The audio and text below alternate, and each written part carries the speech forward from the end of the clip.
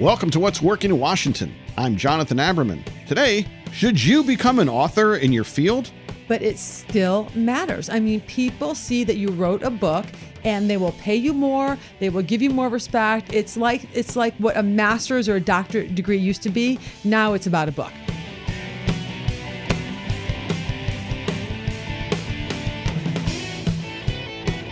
You know, there are more than 1 million books published every year, and very few are ever read or purchased. You know, the average American reads around 10 books a year, but a quarter of Americans don't read a book at all, which leads me to ask, why would anybody take the time to write a book or even a business book? Well, our next guest, Mary Abbajay, is an expert on leadership, management, and career development.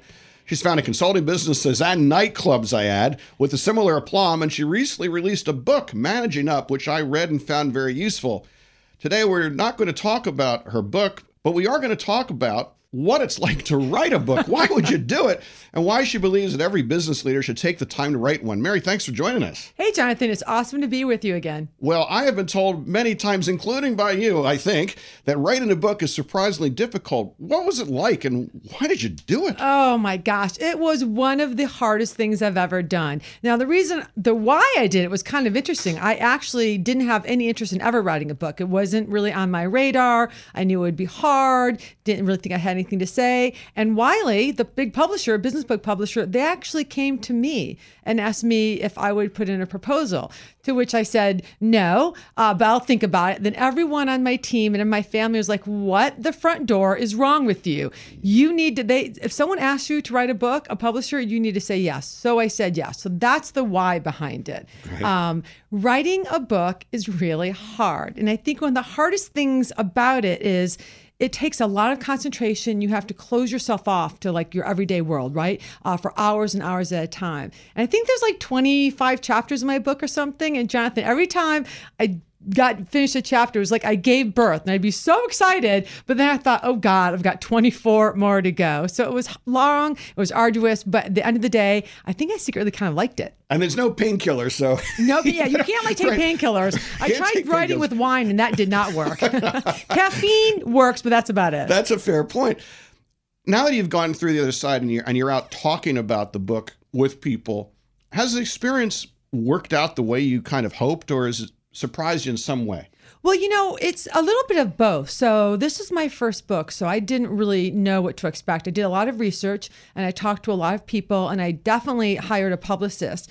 And I think what has surprised me the most has been when I thought that I have told everybody about the book, the number of people in my circle that still don't know I wrote a book is still surprising to me, because I feel like I am overdoing the social media. I feel like I'm talking about it too much.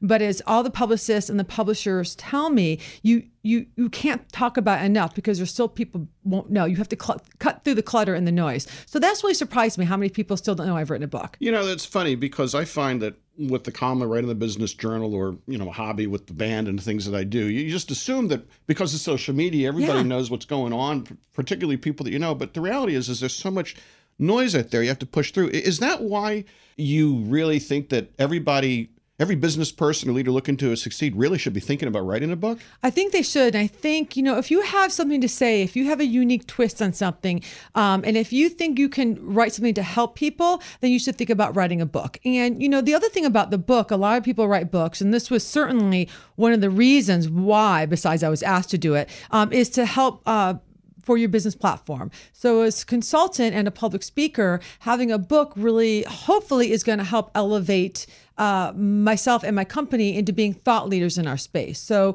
you know, if you're going to do a book, make sure you have both your personal reasons and your business reasons, and they need to be aligned. And when you're writing the book, you need to right from the start, be thinking about what's the purpose of this book, both in terms of what it's about and what's the purpose for me or my business or my company. And you have to start thinking about marketing before you hand that into the publisher. What I consistently hear from folks who look at my career as well is, you should write a book. What is it about? What is it, the talismanic? All the things you do in life. I mean, you're highly accomplished. You've worked big companies, small companies. You started companies. I was not kidding when I said you started nightclubs. Yeah, I did. You have a very diverse career.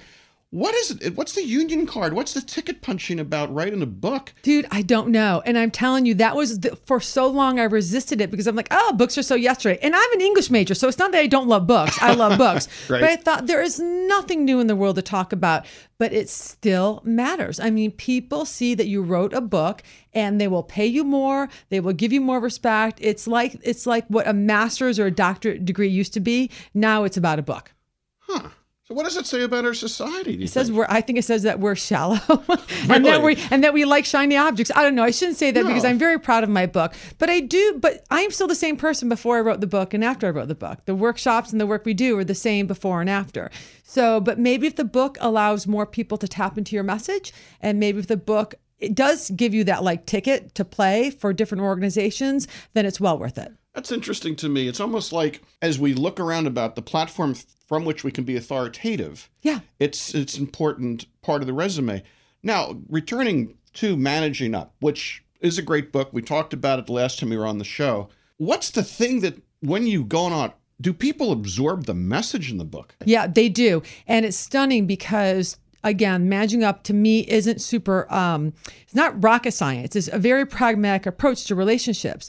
But people will say to me, oh my God, I never thought about it. Or it will help them remove some of the resistance they have to managing up and to understand this about their career. Or I just got an email yesterday from a reader who her fiance is working for a toxic boss and won't leave. And so she wants advice for the spouses of those who are stuck in toxic workplaces. So I think the message is myriad and it resonates, which makes me so happy. So listening to you and seeing the enthusiasm, I mean, I wish we were on TV so people could see how excited you are.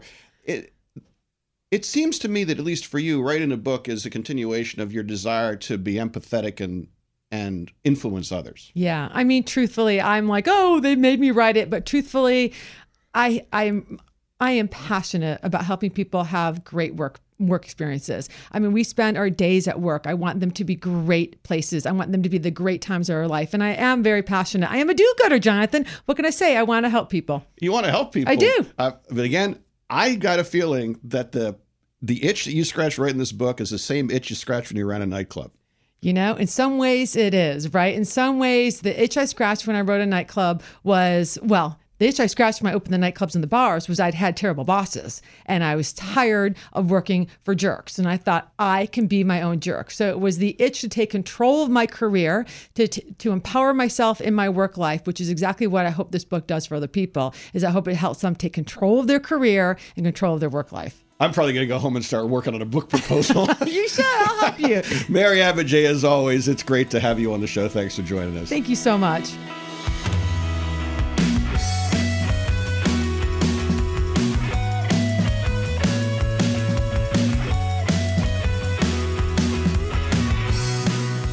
And we want to say a special thank you to these show sponsors. What's Working in Washington wouldn't happen without the support of other organizations here in town who want to make a difference by highlighting how our region grows. Montgomery County Economic Development Corporation. Their business development team can help you find the best talent and ideal location and the latest in market and business intelligence. Your business starts with MCEDC. Connect with them at thinkmoco.com. And TEDCO. TEDCO invests in early stage and life sciences companies. It produces resources and connections that companies need to thrive in Maryland. TEDCO's mission is to discover, invest in, and help build great companies. Learn more at www.tedco.md.